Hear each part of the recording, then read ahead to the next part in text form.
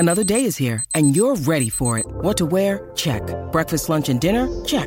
Planning for what's next and how to save for it? That's where Bank of America can help. For your financial to-dos, Bank of America has experts ready to help get you closer to your goals. Get started at one of our local financial centers or 24/7 in our mobile banking app. Find a location near you at bankofamerica.com/talktous. What would you like the power to do? Mobile banking requires downloading the app and is only available for select devices. Message and data rates may apply. Bank of America N.A., member FDIC.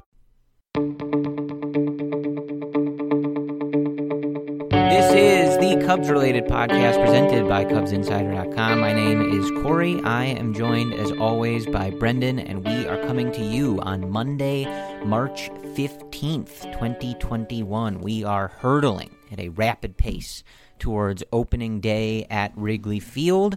Spring training kicking along. We've got a lot of individual player stuff to check in on. The Cubs have begun trimming that roster down. The roster that will be there at Wrigley Field on opening day becoming a little bit clearer, even if some spots are still pretty murky to try and figure out. Going to be some interesting decisions for David Ross and company going forward here, but we will break all of that down. We'll talk about what's been going on and just check in on the state of Chicago Cubs baseball. But Brendan, the first thing I wanted to talk about was Friday's broadcast on Marquee. Now, we were both really disappointed when Len decided to take the job to do radio for the Chicago White Sox, but we were also very thrilled when they hired John Boog Shelby to replace him.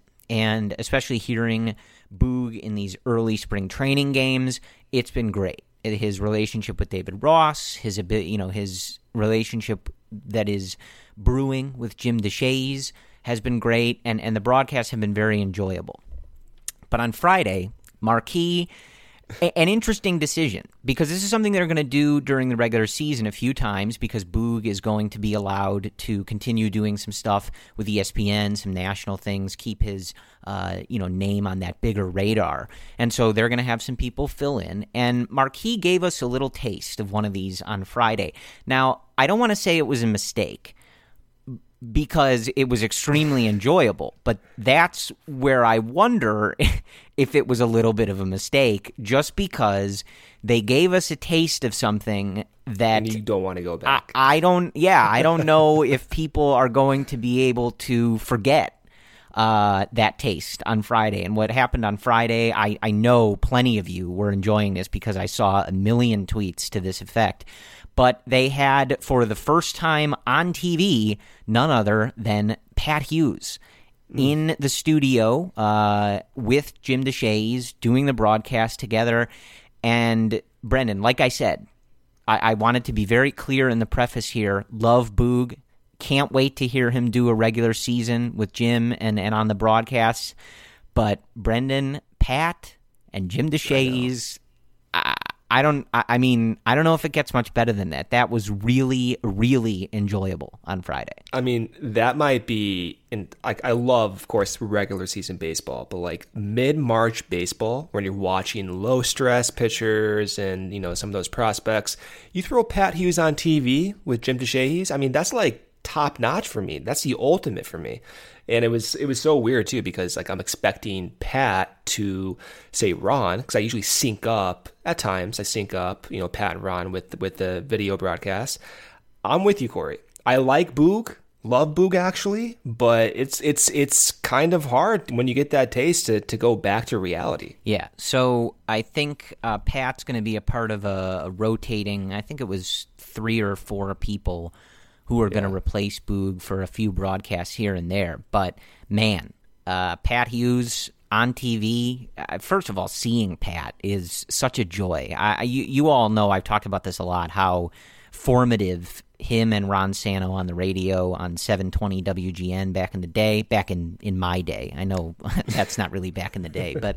Well, you are 30 now. So yeah, like in the early to mid-2000s is what I mean when I say back in the day. But it was very formative to me. So I love him on the radio. I'm definitely not like advocating for some sort of change, but if you've been an MLB TV user at any point in the last several years, as Brendan mentioned, you had the option to overlay the radio broadcast and kind of get a taste of this. But man, but it wasn't a real thing. No. But the other day, like seeing Pat on TV, seeing him in a TV studio, like him being able to be on camera a little bit, it was, like I said. I'm really excited for Boog, but it was one of those things where, like, you have a taste of it and you're like, so we're not doing this all the time. Is that what I'm understanding? Well, I'm just looking forward to, like, those pregame, like, clips, before they actually throw the first pitch, where you have, like, I'm imagining Pat Hughes in, like, a purple sweater, like a big purple sweater. Yeah, like, so They I don't know if they're not doing the suits anymore. I don't know. I know that was a big thing last year, but the other day Pat was just wearing like a marquee style pullover. Admittedly, I was hoping for a more colorful sweater or one of his leather jackets, t-shirt button down types things, or the leather jacket. Yes, a classic Pat Hughes. Today on the Cubs related podcast, we're going to be talking about Pat Hughes fashion. So thank you for tuning in. No, but we could, but we're not going to, unless you guys want us to. Do you want us to? I mean, we can do Well, we don't have call and response on this, but we're not going to do it. But anyway, he was just wearing a marquee thing, but not the suit. That would be pretty weird if Pat Hughes was in a suit. But either way, it was a lot of fun. And, that's one of the things, like you always say, Brennan, that's one of the things about spring training. Try things out, can have a little fun with things, and luckily we're going to get some more of that during the regular season. So that should be pretty enjoyable. But that was Pat Hughes' first broadcast of the spring, and so that is the first time we're getting Pat Hughes really and truly back in our lives and in 2021. And I don't know about you guys, but there's almost nothing that signifies that baseball is back and not all is right in the world, obviously, but in terms of baseball, all is right in the world when you hear Pat Hughes tell you that Chicago Cubs baseball is on the air. So that was fun. Looking forward to more of that and in the regular season. But getting into, actual baseball news, not, just how much we love Pat Hughes. But let's start with some good trending information on one of the possible extensions that we are hoping to see, waiting to see, I don't really know, in this particular offseason. Of course, the leading candidates are Anthony Rizzo, Javier Baez, and Chris Bryant, as this is the last year of their current contracts. Wilson Contreras, also a name that has been bantied about as someone who the Cubs could potentially look into extending. But the person we are talking about today is Anthony Rizzo. And as we've talked about on this podcast, in my opinion, I you can disagree. I'm not sure I would ever agree with you, but this is the order in which it should go. I don't know who would come after Rizzo. I'd have to think about it. I'd have to see the terms. I could be convinced a number of directions, but the first one, if you're only going to do one, if you're going to start with one, whatever, it's got to be Tony. And we've talked about that. We'll talk about it more. But Anthony's saying he's pretty optimistic, and also noting that talks have been ongoing, throughout the spring as they talked about, and said that they've had some good conversations back and forth in this process. So, as always, stuff you hear in the media, stuff that Rizzo decides to say, stuff that Jed Hoyer decides to say, etc. You never have to take at face value. They don't owe us the whole truth, nothing but the truth, and the absolute truth. But to hear this stuff is really good and really exciting, and I think at least you can kind of maybe read into it. Rizzo's saying, quote, in terms of progress, I'm very optimistic. We've had really good conversations top to bottom. So that sounds pretty good. Rizzo would go on to say, if you need a quote to kind of, get you running through brick walls and, things like that, talking about the Cubs and being a part of the Cubs in the future and focus on winning and things like that. Rizzo said, quote, it's big. My goal is bringing the next championship here in Chicago, and it's coming. It's coming soon. It's coming to this city. That's my focus, is how are we going to win again? We feel really good. I mean, it's March 12th. Everyone feels good, right? But we've got to go and build and believe and gain momentum. So that, obviously looking a little bit to 2021, obviously, and, getting to opening day and being ready to go. But I think, you combine stuff like that. You combine the things that he's always said about wanting to be here and Chicago being his home and the Cubs being his home as an organization. And you hear him say that they've had good conversations. He's very optimistic. Those are his words. I think that's a good start. We're not that far out. We're only a few weeks from opening day, which I believe we've heard from all three of the pending free agents that they would like opening day to be a sort of deadline to either have it done or then wait and deal with it, so that they can focus on the season, focus on enjoying the moment, all of those things. But this is good, Brendan. I know you don't disagree. I would entertain if you have an argument for me that you believe Javi Baez or Chris Bryant or Wilson Contreras, even someone like Ian Happ, getting his situation more locked up and geared toward the future and things like that.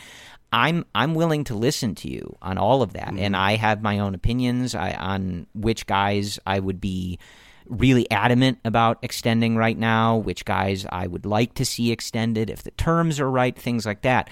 But I am not sure you could come up with an argument that you could present to me. I don't know about you, Brendan, but where I would agree with you that Rizzo is not number one, and more than that, as we've discussed, I don't think this is negotiable. I think that Rizzo has to be a Chicago Cub for the rest of his career. And, look, like if he's going to if he's going to like Julio Franco it and play until he's 60 years old, we can deal with that when we get there, right? But realistically, Anthony Rizzo cannot play somewhere else. He needs to be a Chicago Cub. He needs to be a Chicago Cub for life. Build the statues, put the C on his jersey, whatever you want to do. He deserves it. He's earned it. He deserves it. But I'll let you. I know I'm rambling. I'm talking about Anthony Vincent Rizzo, so I'm rambling a little bit. But I'll allow you the microphone in one more second, Brendan. But I do just want to say I don't like when I say that. I don't think that this is something that is completely geared for what Rizzo means to this organization or to the community or, just sort of like historically. Like, this is a move that I think you make from a baseball perspective as well. Anthony Rizzo has been one of the most consistent players in baseball for several years now. I mean, really several years. And he's been a top performer. He's winning Gold Gloves. The 2020 season is really the only season out of this like recent memory, really since he came up and really got his legs under him at the MLB level with the Cubs. The only down season that he had, and we've talked about that with a million different people dealing with 2020, and you can deal with 2020, you can reconcile 2020 however you want for each individual person. I think you kind of have to look at it on a case-by-case basis and decide what the question is. But as far as Rizzo, like, this isn't just some sentimental thing that I'm saying. Like, oh, Anthony Rizzo means so much to the team. Like, this isn't some declining, old, bad, broken down player that we just feel like we owe it to him to. No, this is a good baseball decision to lock up Anthony Rizzo and to keep him as the first baseman and as a middle-of-the-order hitter on this team because the stats bear that out. I don't care about Anthony Rizzo's 2020. He's been a consistent top player for years. And so I think you combine that with everything that he means to this organization, both on the field, in the community, everywhere. This is, as I've said many times, a no-brainer. And to me, unlike the other guys, non-negotiable. I don't think you can present an argument to me where I would say, yeah, you know what, you're right, they shouldn't do this. I think anything you say to me, I would say, I don't care. Anthony Rizzo needs to be a Chicago Cub. So, in conclusion, I am glad that he is optimistic that this is going to get done. And it has to get done. And I think it will get done. And to your point about the stats, I don't even think you and I, Corey, do it justice like over the years. It's just a foregone conclusion that he's going to be consistent. But when you look back and see what he actually has done, it is pretty startling, especially when you consider the expected numbers. And it's one reason why I truly believe, I don't know where you are on this, Corey, but I want to ban the shift. Like, I truly think you ban the shift, it's going to make baseball more exciting. And I get the strategy point of view and all that stuff. I get that. I don't care about that. Like, I want to see more base hits. I want to see more spectacular defensive plays. I don't want to see Mike Moustakas playing second base. I don't want to see like an unathletic guy playing middle infield. That's not what I want. But with these expected numbers, Rizzo is one of the best hitters in Major League Baseball. And I mean that with no hyperbole. Since 2015, his expected on-base average, weighted on-base average, 95th percentile, 85th, 96th, 88th, 94th, Corey. He's in the top tier of all of baseball. And if you look at on-base percentage, the last 3 years, 99th percentile for expected OBP, 95th, 99th. No one better than him when you take out the shift, and it makes sense when you think about all the hard hit balls he gets into. And then you consider the fact that he doesn't strike out. Like, his strikeout rate in the past 3 years, 88th percentile, 94th percentile, 92nd percentile. He hits home runs too. This is not just a contact hitter. He is one of the more rare players you see, especially at first base. And he's like basically a big lefty shortstop playing first base. He's one of the best first basemen defensively I've ever seen. Yeah, I think you said it there, and I think that's a good point about not even really doing it justice, because he is one of those players you just sort of assume he's going to turn in that type of performance and be a consistent producer. And, you know, it's not even the type of thing that jumps off the page, because you just go into the season assuming like, yeah, I mean, you know, that's Rizzo. Like, you can move these parameters around all you want, and obviously things change, and, you know, but I mean, just since like 2015, 21st most wins above replacement in all of baseball. And, you know, again, like, if you only looked at 2019 to now, whatever, like, you know, these things change, of course, and the more of a down year in 2020 is going to affect that. But I just use that number since 2015 to illustrate, like, this isn't, you know, like just some contributor. Like, this is a top producer. And I know you guys listening don't need that clarified, and I don't think we need to clarify that.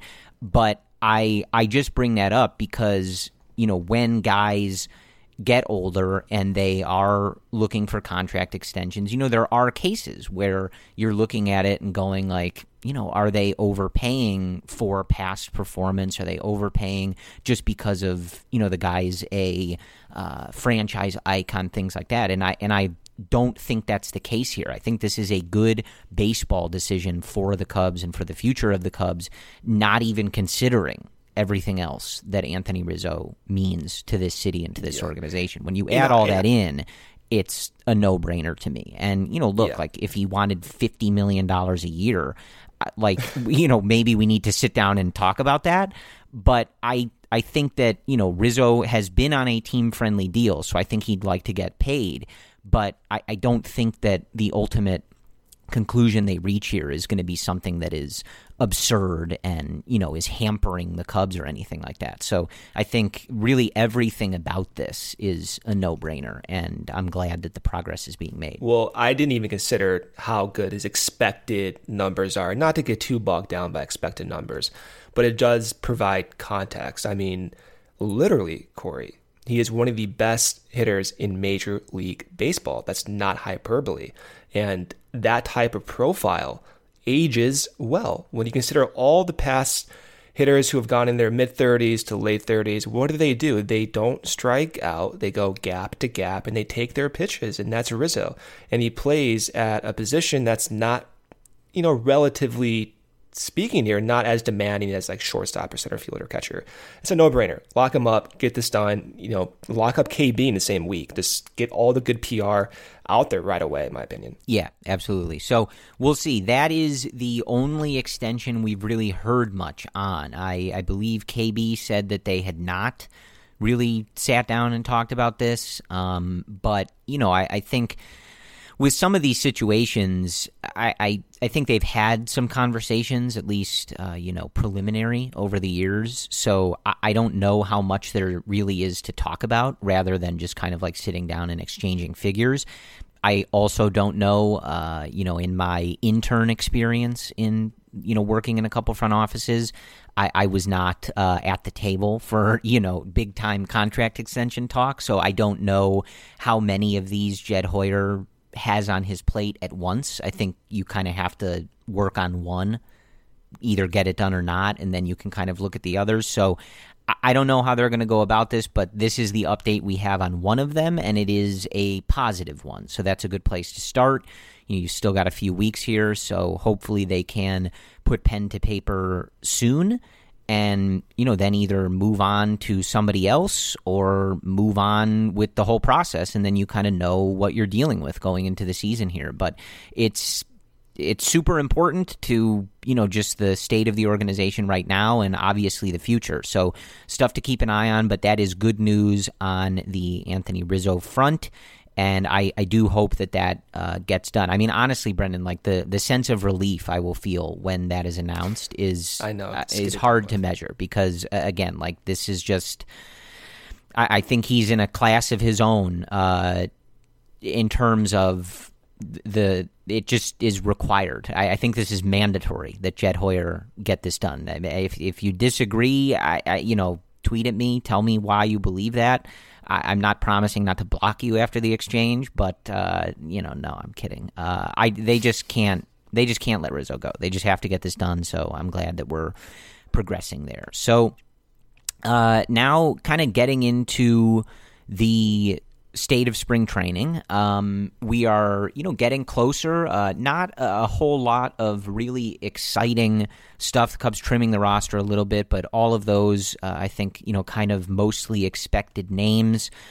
We're kind of working with the bullpen, getting everybody back, and just kind of seeing where things are going. Jock Peterson is still lighting the world on fire, just hitting the cover off the ball. So that has been very exciting. And, we talked a bit about him, I think the last couple episodes. But, he's just one of those guys where it's a free agent signing where, of course, they haven't played a regular season game yet. So you don't want to get too ahead of yourself here. But it just seems to be going really well. And sometimes that isn't the case. But, he's performing when he's getting these opportunities in spring training. And he seems to be gelling really well with the players. Guys like Jason Hayward, Ian Happ, the guys he's with in the outfield. David Ross had some quotes about him, having fun with the guys in spring training.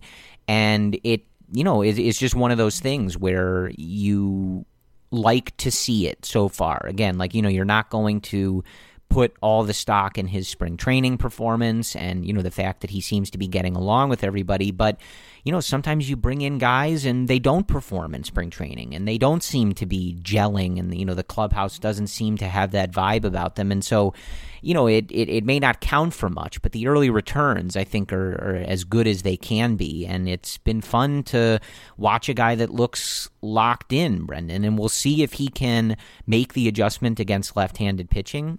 But, when you read a lot from the people that covered him while he was with the Dodgers, when you read a lot from, of course, the people with the Cubs that are looking at him now, there does seem to be a good sense of optimism that this is a guy who, if you give him the opportunity, he might just go out there and take it. And we've said, it's not easy to make an adjustment to a handedness split that has been tough to overcome in your career. It's not something that you just snap your fingers and all of a sudden that split magically disappears.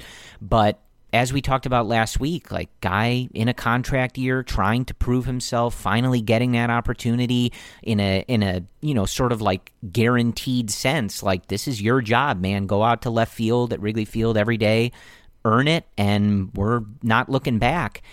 sometimes you have guys that just, sort of kick the door down and really perform in those spots. So it's not something you can necessarily count on, but it's been exciting to see it kind of unfold, because the way it's unfolding in spring training is the way that you're hoping it carries over into the regular season. And he just looks like a man on a mission. And it's very different when you're facing a AAA pitcher in Mesa versus some of the guys that he's going to go up against. When you're facing Jack Flaherty in St. Louis, obviously a different thing. But the early returns here, I think, I think it's pretty obvious to state, are going as well as they can. We don't really know if he can't hit lefties. He didn't get the opportunity to do so. When you compare what he got against lefties versus Schwarber, for example, Schwarber got 163 plate appearances against lefties over the last 2 years. Jock got 58 plate appearances. So he got half the amount that Schwarber got. And then even in Jock's career, he's only gotten 345 at-bats against lefties. He's got no opportunities. Now, that's because maybe he just can't hit them and the Dodgers are being careful and they have so much depth, sure, but we don't know yet. And the changes Jock has made in this spring training, I don't know if they're going to translate necessarily, but it is something worth watching. He's way more crouched over in his stance. His stance is way more open, and he's making changes. And I know we always talk about all these changes these guys are making. Some work, some don't work. The ones that have not worked are Schwarber. Schwarber made changes, I think, like once every 3 months. I swear to God. All these changes he always made, and a lot of them did not work. So maybe Jock's changes don't work, but in some cases they do. Rizzo made a drastic change early in his career, lowered his hand, lowered his swing plane, standing closer to the plate, and he's never looked back. And he's been hitting lefties consistently ever since he made that change. Now Jock is later in his career, but other guys too have made changes later in their careers, like Jose Bautista with his leg kick. So this is something to monitor, and you're seeing results right away during spring training, and it is spring training, but this is all to say Jock is going to get opportunities to hit lefties, and he may get consistent opportunities. He may get consistent opportunities to fail, and that might allow him to ultimately, by the end of the year, in August and September, be a consistent guy in that lineup, no matter who's pitching, whether a lefty or righty, in the same context as you see like KB or Rizzo or Javi out there. He may be a staple in the lineup. Who knows? And it's all to say it's something to monitor. It's something to be at least, optimistic about, that it could happen, I think. And everything he's doing right now, he's checking every box score. Yeah, and one thing too, and I mean, of course guys should have this attitude, but it's been something that he's been pretty consistent about on social media, is posting about how he's playing in an outfield with Jason Hayward, who's obviously won 1 million Gold Gloves and other defensive awards, and he's posted a lot about how he wants to have that rub off on him. If you've been following him on, I think Instagram in particular, he's said this, he's made reference to it a lot. And again, you want guys striving to be good baseball players. That's what they're paid for. But it's been interesting. He seems really intent on being a good defensive player and, living up to not Jason Hayward's level, but being a part of an outfield with Jason Hayward and, being at that level and trying to get himself to that level. It all just goes to the greater theme with Jock, which is this is a guy who has bet on himself. He took a deal with the Cubs specifically to bet on himself, to prove himself, and I think that is hopefully what happens, and he seems to have the right attitude for it. I love, before you go, I love how quickly you change your tone on Jock. I mean, I talked so much crap about Jock over the years. I'm still trying to get used to this. You changed right away, so good for you, Corey. You and I have obviously made our feelings about the Dodgers known, but I think it's just one of those things where we looked at those numbers, especially compared to Kyle Schwarber, and you saw what he did in LA, and I think the more you just kind of hear about his decision, and especially reading that Players Tribune article that he wrote, which was half a farewell to LA and a welcoming to Chicago, and kind of going into his logic, it was easy to be on board. I mean, usually when the Cubs sign someone, I'm rooting for them, and I say usually, I I'm not sure I can think of a scenario where I've been rooting against someone. I'd prefer Eric Sogard not make the team. I did just say that a week ago. Never mind. But anyway, other than that, generally, especially a bigger signing, like of course I'm rooting for them. But when I read that Players Tribune article and just sort of seeing how he's gone about things, it's been very easy to get on board. And I think buy into the belief, the hope a little bit that, yeah, you know what? Like, he's out there to prove himself, and I think he's going to do it.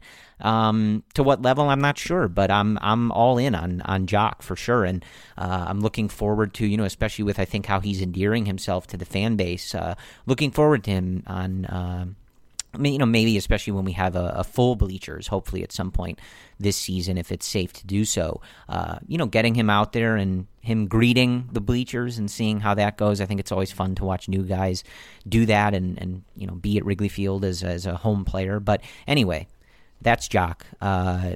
Let's talk about pitching for a little bit. I think that's really the place to go. Looking back on the offense, the stuff with the offense, there's not too much to update you guys on or really chat that much about. The Cubs still have to figure out what they're going to do at second base. Nico's had a little bit of tight, I think a sore lower back, but it's not a big deal. I think he's just sat out a couple games.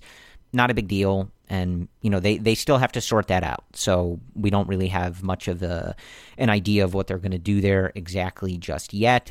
And they're going to have to figure out that bench. They're going to have to figure out, the situation with guys like Jake Marisnick, Cameron Maben, Eric Sogard, as we mentioned, Ildemaro Vargas, Austin Romine, and everything that they're going to do in terms of how they're going to structure that bench and things like that. And David Ross, I think the other day, was talking about how, with the lack of DH back in the National League, he talked about, wanting to prioritize, making sure that they have true bench bats on the roster, guys who can come in and pinch hit and succeed in those spots. So not too much clarity on what they're going to do there, but that remains another spot to keep an eye on, just in terms of, who's going to get those last bench spots, who's going to get the pinch hit spots, and, of course, who is going to be starting at second base on April 1st at Wrigley Field. So with that, switching to pitching, a lot going on, as has been the case through the whole offseason and in spring training with this pitching staff. We have the kind of sure things. We kind of don't really care what they're doing in spring training group, especially as the starters are concerned, with Kyle Hendricks and Zach Davies, and then, other guys that we know are going to get innings, but we're kind of checking in to see how they're performing. And then, of course, the group where we have no idea what their role might be, and things are very much in the air. But where I want to start is a couple guys that Brendan has been paying attention to, one for several years that he now gets to pay attention to again, and another that he wanted the Cubs to sign. They did, and now he's been doing really well. And those two people, of course, are Jake Arrieta and Trevor Williams. So, Brendan, the floor is yours. Jake Arrieta. Now, second start, right? So, still work to be made, but he appears to be working a lot on that fastball and that fastball command. And a lot of those fastballs are being thrown on the lower portion of the plate. And, truthfully, I don't really like that, but it's all going back to what Tommy Hotovy said, where if he feels comfortable nailing down that portion of the plate, then he can start to elevate. And so it's all to say, it's a work in progress with Jake. And I like that his velocity is still in like the 92, 93 range, especially during this time of year. And Jake is saying he's feeling better. And his last start was better than his first start, according to him, in terms of mechanics. And it appears that he's right on pace to be where he wants to be by opening day. So I think you have to be optimistic about that.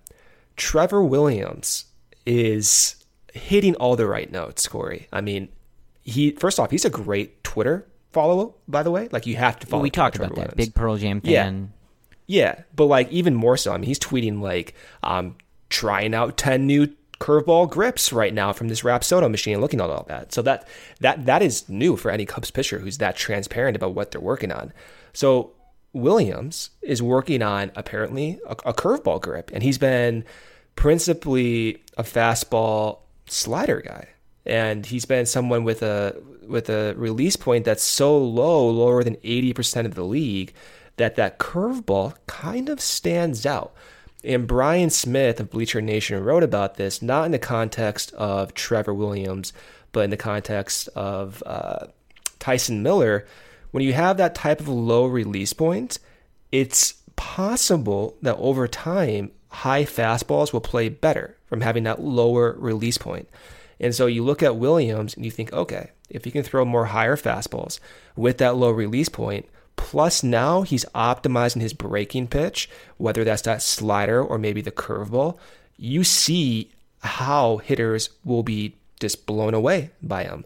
And he's not someone who throws slow. I mean, he's going to be thrown in the low to mid 90s, and that's average, but it's not like what you see from a finesse pitcher. And I'm feeling good about Trevor Williams. I like that he's always had decent command. I like how he's open to trying new things. I like that Tommy Hotovy has been right with him, guiding him, trying all these new different pitch grips. You have to be excited about it. And you're seeing results. I mean, just watch these games. Go back and watch them on replay. These breaking pitches look good. Like everything passes the eye test. And so I'm excited, man. I think this rotation has a lot of variability in terms of projections, but I think the ceiling for these guys are so high. And that includes Arrieta, that includes Alzolay, includes Trevor Williams, and even like Shelby Miller now. And I told myself, do not get on the Shelby Miller hype train, but when you hear what he's working on and when you see the results even today, I mean, you kind of have to pay attention to it, even though he has that weird history. These guys are trying so many new different things. Finally, in a relatively post-COVID era with this new technology. Remember, they hired Breslow before COVID happened, and then COVID just shut everything down. This is like their first year in a normal environment where you can test out their new tech and have familiarity because you're with them almost on a daily basis like this. So this is a big deal to me. And I think altogether, the entire pitching staff has been so fun to follow. Like Shelby Miller, too, is one of those guys where when the Cubs signed him, Brendan will look at a couple things and go, Corey, like there's some interesting stuff. And I go, Brendan, don't even start with me right now. I know. All right? Like if it works, it works, but don't. And, Brendan, like, okay, all right. And, the guy gets out there. You do look at the past success. And I don't know if you guys have heard us say this before, but we really like Tommy Hotovy and Craig Breslow and the Cubs pitching infrastructure. So, look, like I think with a lot of these guys, you have to understand that when we talk about excitement or progress or things that we're looking for, it's all measured, right? Like nobody is expecting Shelby Miller or Trevor Williams to go out there and be competing for the NL Cy Young or to be like, oh man, like this is the best signing in the history of baseball. Like, no, of course not. But in a season where we've heard many times that, you're going to have to use a lot of guys to get innings, it's, we're back to a regular grind of a 162-game season, and, you need that depth in places. It's all about just looking and seeing, like, okay, like, yeah, this could be a guy that's interesting for a swingman role or a few spot starts or whatever it ends up being for each of these different guys. It's all measured optimism or measured projection.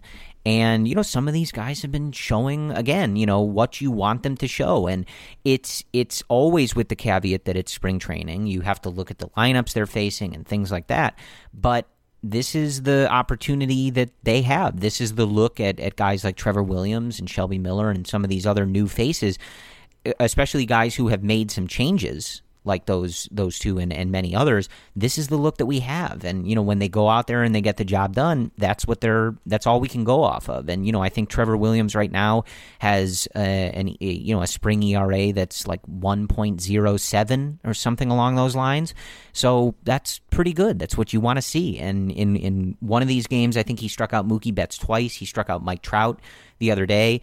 And again, like nobody's saying like, oh, he struck out Mike Trout, so therefore, right, he's a top-end starter. Like, no, but this is what you want to see. He's clearly got the stuff that plays and that he can make work, and it's just about putting it together and putting it together over a longer period of time. So that one, at least for now, I know Brendan is saving it. He has not said anything to me yet about Trevor Williams, and he won't until the regular season, because even Brendan nor I are psychotic enough to gloat or say I told you so just because of spring training. But there was I think, I don't remember if it was a Marquee tweet or maybe from Tony Andracki from Marquee, but it was just like Trevor Williams goes 3 2/3 scoreless innings today. He lowers his spring training ERA to 1.04, even better than I said. And I just sent it to Brendan, and I said, you don't have to say anything. I'm paying attention. Like if this carries over into the regular season, I will give you your time to say I'm very smart. I asked the Cubs to sign him, and they did, and it worked. But again, similar to Jock, like, some of these, they're going the way you want them to, right? There's plenty of cases in spring training where guys come over, guys make adjustments, and they just don't take, and they don't look good, and they don't look to be making that progress. And, with some of the guys that the Cubs have brought over, that success, that kind of optimism is there. There's reason for it, and, they're going out there with the assignment that they have on that given day, and they're doing good work with it. So that is stuff, I think, to be optimistic about. As far as Adbert Alzolay is concerned, that's another interesting one to watch. So the Cubs are still waiting. This is another one of those really awesome things that MLB does, similar to, the decision about the DH and some of these other rule changes that basically took forever to get decided. And really, I think even a couple weeks ago, we're like still kind of up in the air. This is ridiculous. The MLB is... what are you very doing? Strange. What are you actually doing on a daily basis? Some things, yeah. But one of these is the option year. So I think they might end up having to go to an arbitrator to decide on... I think they have to decide on whether last season, the 2020 truncated season, counted, for guys who would have qualified for an option, and, just determining that contract status. They have to make a ruling on that. So there is a scenario where Alzolay either has that option and he can be sent down, so he could start the season, say, in AAA, or he could break camp and then get sent down, whatever, the option would be there for the Cubs, literally. Or it isn't there, right? And you have to make that decision, now, as far as what you're going to do there. So that's going to be interesting. He's also a guy, as we've talked about, who's going to be on an innings limit. A lot of these guys are not going to be able to bust out of the 60-game season and be able to throw, 180, 200 innings. Alzolay, definitely one of those guys, just with how his progression was and, the time he spent as a swingman, as a starter, etc. He's just not going to be in a place to do that no matter what. So something to keep an eye on, because depending how that option situation works out, and also just how the Cubs want to manage those innings, he may be someone that they envision, building up and deploying more toward the middle or end of the season, maybe kind of seeing how everything else goes in the rotation, maybe starting him as someone, in a role that we've seen him in before, where he's piggybacking with guys or coming in for 2, 3, 4 innings at a time, and then maybe working up to getting full starts. It's all pretty fluid, and it's going to be pretty fluid throughout the 2021 season. Tommy Hotovy and a lot of these other guys have reiterated that. Many more times. I've reiterated it like 100 times, and they've said it even more than me. So it's very clear that it's going to be an all hands on deck thing. So I don't have the answer for you right now, but again, something to keep an eye on. That his situation is at least a little fluid. It is not like a sure thing that he's going to be in the rotation on opening day and things like that. They're going to have to decide what to do there, but it does seem to be something that Adbert is able to handle and at least understands. He said to NBC Sports, I quote, "I don't like putting those things on my mind. If I put that pressure on my mind that, oh my gosh, I'm going to send down or this or that, that's just going to distract me from my main focus, which is just to make the team and be in the big leagues." So as we've noted, you've seen him in the dugout with his pen and paper, writing things down. You've seen him throughout this spring training, palling around with Jake Arrieta, seemingly willing to spend any amount of time learning from him, paying attention to him, and continuing to grow as a pitcher. And, you just hear quotes like this. This guy has a really good head on his shoulders. He seems like a very smart and driven guy. And while this is a tricky situation, and I think for a lot of guys, you do start to get frustrated when you're kind of constantly on that shuttle up, shuttle down, in the rotation, not in the rotation, in the bullpen, swing man, spots. It gets frustrating. I imagine it's very frustrating for someone like Adbear and for many of the other guys that we've seen go through this process. But I maintain, as we've talked about a lot this offseason, like he's got this. He's going to come through however this goes and whatever this process is. He will get there eventually. It's just something that is fluid, especially because of this stupid option situation. So just something to keep an eye on before we move into talking about the bullpen. And the bullpen, as it has been for the past few years now, an interesting spot for this Cubs team, right? Rowan Wick making progress. Wanted to update you guys on that. He's throwing as of March 14th, so yesterday, throwing up to 105 feet in his throwing program. David Ross and the trainers, he had some pain in his rib area. They've identified that. They're working on that. And it sounds like all the progress is being made.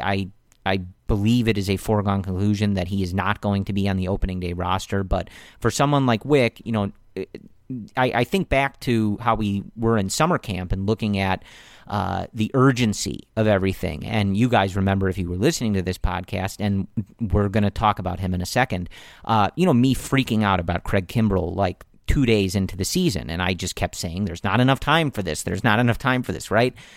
Kind of have to recalibrate, right? Like we're back in a normal season. It's very long. 162 games is a very long season. And for someone like Wick, who figures to be one of, if not perhaps the most important person in your bullpen, it's all about just getting him to where he needs to be as soon as you can get him there, not necessarily right away, no matter what. So it's about the long haul for someone like Wick. So if he's not there on opening day, that's okay. It's all about his progress being ramped up and him being on that right track with the pitching staff, the trainers, David Ross, etc. And it sounds like that is the case. But, of course, he's in the throwing program right now. So, still need to see him in the bullpens, still need to get him out there in probably some sim games. And then, of course, really facing some live hitting and, making sure that mechanically he's tight and physically and everything is there. So it's a process, but at least it is progressing the right way. So we saw some other guys getting back in there. Pedro Strop getting back out there. Ryan Tepera, MVP vote getter, Ryan Tepera, back out there, and we'll see what happens with him. Someone who had some really good stuff for the Cubs in 2020, struggled with command down the stretch, but the stuff is there. And as I said, he did accidentally get an MVP vote, but that's there forever. So he is an MVP vote getter. But I did just want to touch on Kimbrell a little bit because his outing the other day was really not good. If you watched it, just no feel for the ball. The command wasn't there. And if you have watched him either in 2019 or 2020 when he has struggled, you've seen this movie before, right? And I think it was just last week that I said, I don't care so much about it because he's clearly someone that takes time to ramp up.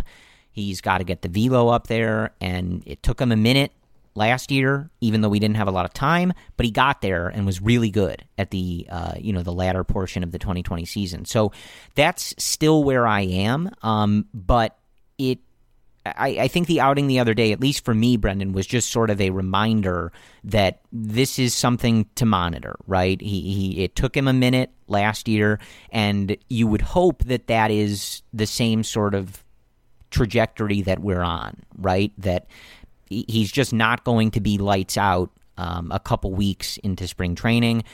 He may not even be lights out in April, right? But he'll get there. And I hope that that's the case. But it, was just sort of a sobering reminder of like, okay, we can't just assume that the latter portion 2020 version of him is going to be there. He takes a little bit of time to defrost, it seems. So hopefully that is the case. But I did just want to point that out, because coming off the heels of me saying I'm not really worried about this as long as the velo's ticking up and he's getting the time out there, it'll come, I believe.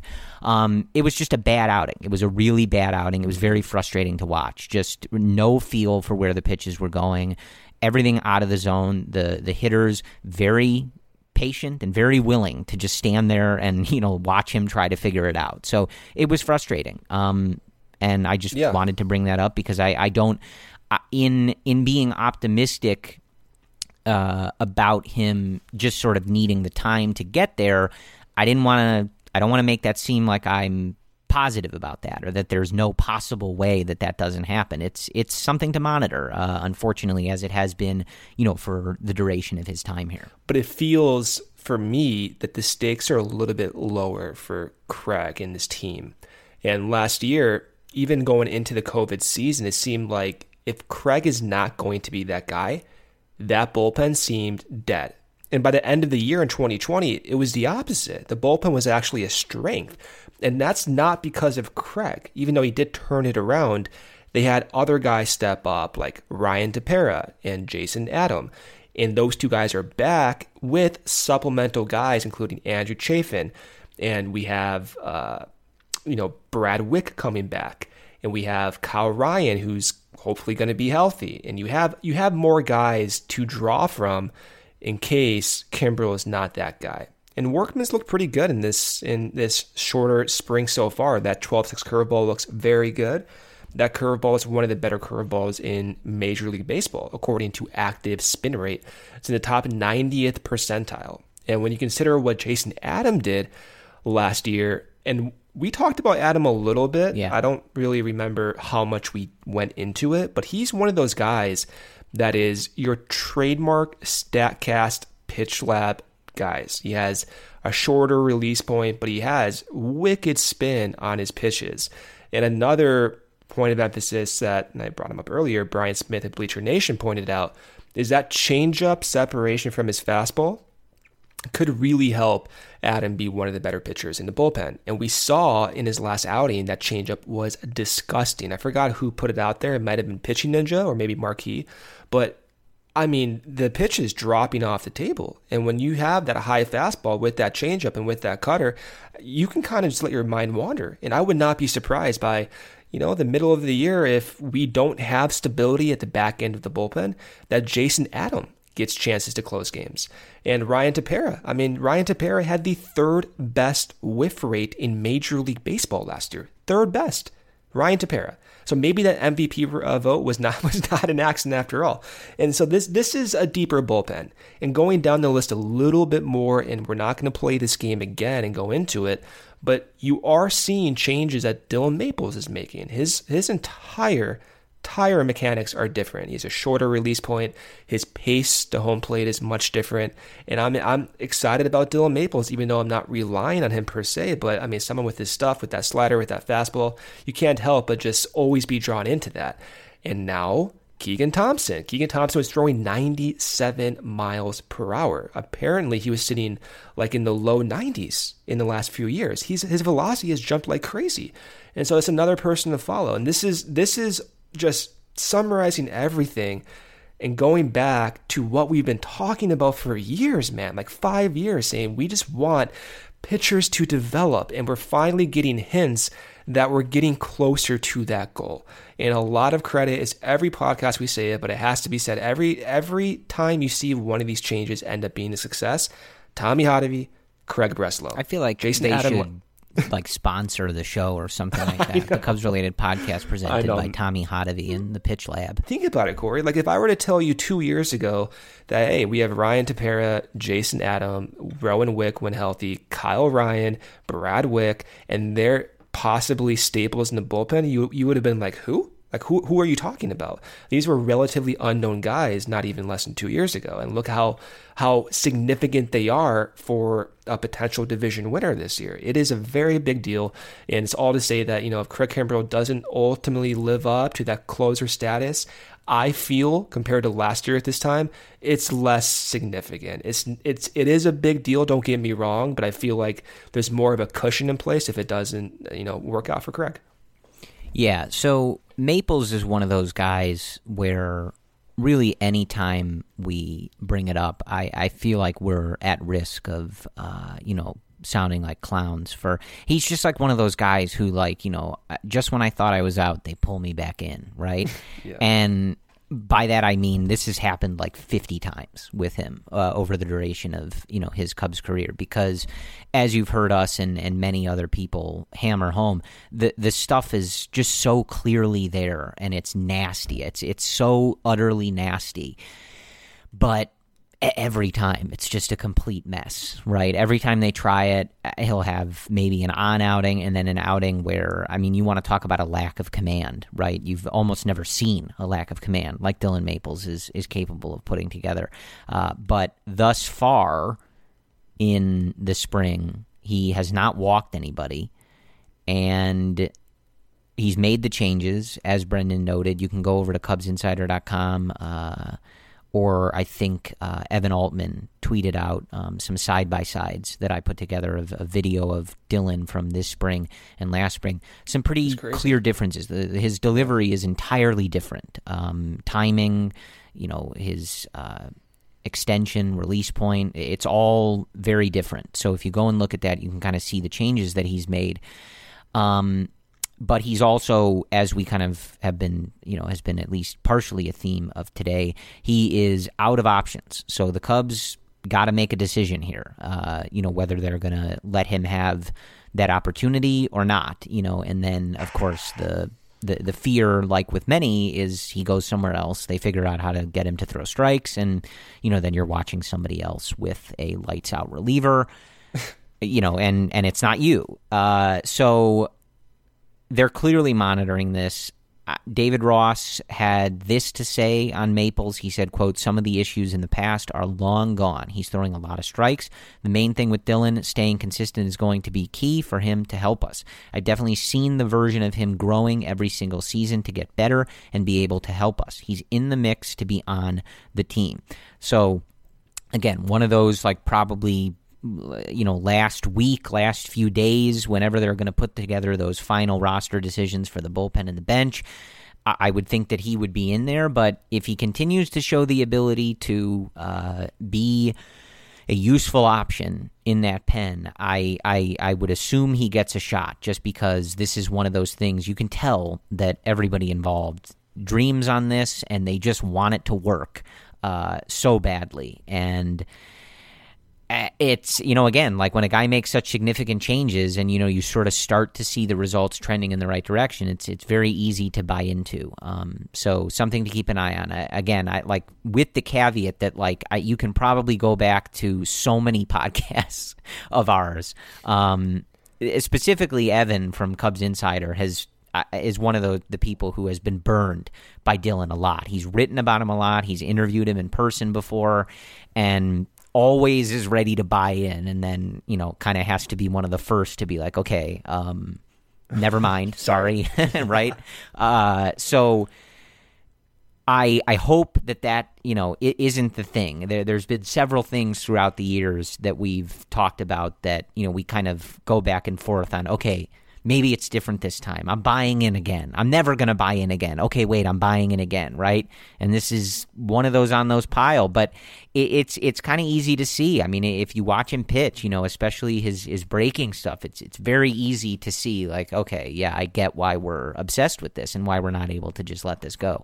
Sometimes those things, it's a little less easy to understand why you keep kind of trying and going back to the well. But Dylan Maples isn't one of those things. It's very easy to see why it's something they stick with. And, at least it's also one of those things where it's also easy to identify if it's not working. So if you do decide to break camp with him on the team and give him that shot, you know what you're looking for to see, okay, yes, this is progressing in the right direction, or no, this is the same thing as it has been, and he's, completely incapable of having any command. So it's at least one of those things that's easier than others, I guess, to identify and say, yes, let's stick with this, or no, this is unfortunately not going to work again. But that's kind of where we are. And just to add to what you were saying, I think it was Brett Taylor from Bleacher Nation who was, I think, trying to remind everyone the other day of just how good Jason Adam was for the Cubs in 2020 and just how good his stuff is. And I remember last year, you were saying, Brendan, you didn't remember how much we touched on this. I don't remember how much we obsessed about him, but I know when he was first getting those opportunities, whether it was summer camp or kind of in the early portion of 2020, I do remember you and I being like, okay, this guy's interesting because he's coming in and he's throwing harder than most of these guys.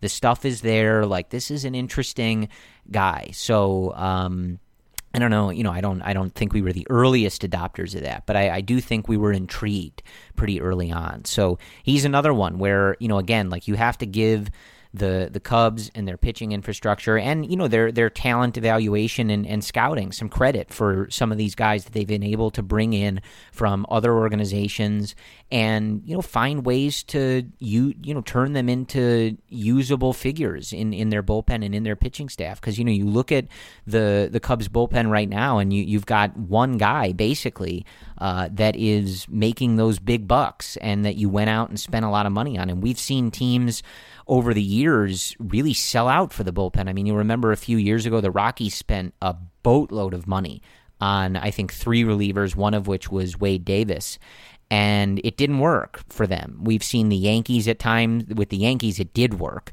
but, they went out and they put together super bullpens at times where they were just like, we are going to go out and get, 3 or 4 of the top relievers along with Aroldis Chapman, and we're just going to blow people away if we need to in the later innings.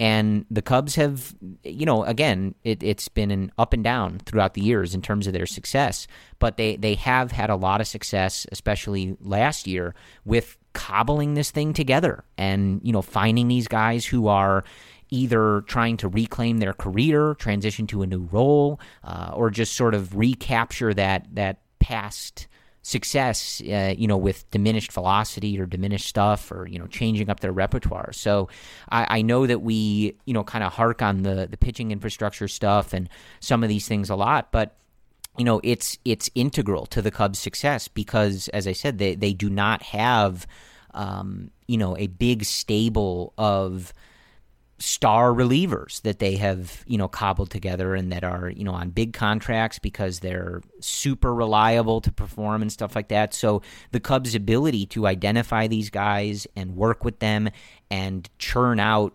the, higher percentile outcomes for some of these guys is really, really crucial to this team's success. And I think in 2021, it's going to be more crucial than ever because, we've seen, obviously, you don't have that same level of top-end depth and the starting rotation that you had before and the amount of pitchers and innings you're going to have to find some of these guys to eat. So I sort of bring that up again, kind of just going full circle with Maples. It's like I understand if some of you are like, oh my God, are these guys talking about Dylan Maples again? Like, you guys are crazy. The Cubs are crazy, right? And I wouldn't blame you for thinking that, but this is how the Cubs have set up the pitching structure, and especially in the bullpen. Like, they need some of these guys to work. They need some of these, maybe higher risk, volatile guys to snap into gear and to have these changes really come to fruition and be successful for this team to be as successful as we all want it to be. And, Craig is also part of that group, even though he's not a reclamation project, obviously, right? But it's just how the Cubs are built. It's how their bullpen is built, how their pitching staff is built. And so that's why we kind of keep coming back to these things and why, you'll have Brendan updating you on, what new pitch grip a guy is using, because it's maybe stating the obvious, but it's crucial to this team's success, because as we kind of always note, like Kyle Hendricks, Zach Davies, and Jake is going to get his opportunities, but you don't really know what to expect there. Like, you've got probably two guys that you can go into this season and say, I don't care what they do in the spring, they're going to get as many starts as they can, in this sort of context of 2021 coming off of 2020, and they're going to be good. To what degree, we'll see how the season plays out. That changes from year to year, but they're going to be good. They're going to be consistent, not really thinking about it. A lot of other guys that, you just can't say that about. And so it's totally going to be about the margins for this pitching staff and for this Cubs team is getting as many of these guys to get towards that ceiling, hit their ceiling, make those adjustments, and come out of it successful, like we've seen them do with a lot of these guys. And, it's another year of having to look at that. So that's why we're going to keep checking in on it. But I think that's, pretty much the gist of things. So again, kind of the same things we have been looking at this entire spring, really. Still waiting to see what happens at second base, seeing how David Ross and the front office are going to decide to name that bench and how they're going to put that bench together, how many guys they're going to put on that bench, and what that's going to look like. And then who's on this pitching staff. There's a lot of options. Some of them have been trimmed already, with the roster cuts in spring training, but still plenty of options out there, and will be interesting to see what we are rolling with here once the season gets underway. But any final thoughts on anything going on here, Brendan? And this is all just watching the games. Stats are not going to back anything up. But Ildemaro Vargas, I like that guy a lot. The power he's showing and the power he showed last year in his few at-bats, it's eye-popping power. And some of the numbers you saw in AAA with the Diamondbacks were like insane. I did not even realize he struck out at a 4% rate in 130 plate appearances 2 years ago in AAA. I mean, like, what? That I've never seen that before. So, second base, I don't want to see Eric Sogard. I like Vargas's power. I hope Nico comes back a little bit sooner. But Vargas, I don't know. I'm kind of into it. Stats aren't the greatest at the big league level, but he looks fun to watch. Yeah, he's got some pop. I mean, he really got into one the other day. Of course, we all saw the homer he hit after Jason Hayward against Josh Hader in the 2020 season. And, that just kind of goes to what I was saying the other day. I think I'd just rather try some of these guys who have maybe a little more in them. You can sort of dream on it a little more. They're obviously younger than Eric Sogard, and, maybe you run into Ildemaro or, even someone like David Bodie, really taking a step to that next level and putting it all together or something like that. It's just easier to dream on that than someone with Sogard. From the Cubs' perspective, they're obviously going to look at track record and, maybe some stability, I guess, with Sogard. So I don't know what they're going to do, but hopefully Nico comes back and he just wins the job and they can figure out the bench from there. But that is what we have for you guys for today. We're going to keep on it, just checking in on what the Cubs are doing every day. And as we get ready to turn the calendar to April and start the regular season and start that 162-game journey and, ultimately see how the Cubs decide to put their roster together. And hopefully in, not too long, we're at least able to come on here and report to you that someone has been extended to remain a member of the Chicago Cubs beyond the 2021 season of that Anthony Rizzo, Chris Bryant, Javi Baez group. I think that would make a lot of us feel better. I think more than one of those guys getting that would make us feel even better. But, baby steps. We'll start with one for now and go from there. So, as always, we appreciate you guys listening to the Cubs-related podcast. You can follow Brendan on Twitter. He's at Cubs-related. I am at CF Cubs-related. Instagram is Cubs related, and that is about all I have to promote. As always, we appreciate you guys downloading and listening to this podcast. If you have not, I know many of you have, and we really appreciate it. But if you have not and can leave us a 5-star review on the Apple Podcasts app, with a little comment or whatever, that is very appreciated. In all this time, we have yet to figure out exactly how that matters, why that matters, but it helps us get seen by some more folks to join our list of lovely listeners. So we appreciate you guys taking the time to do that, appreciate you guys listening, and we will talk to you soon. As always, go Cubs.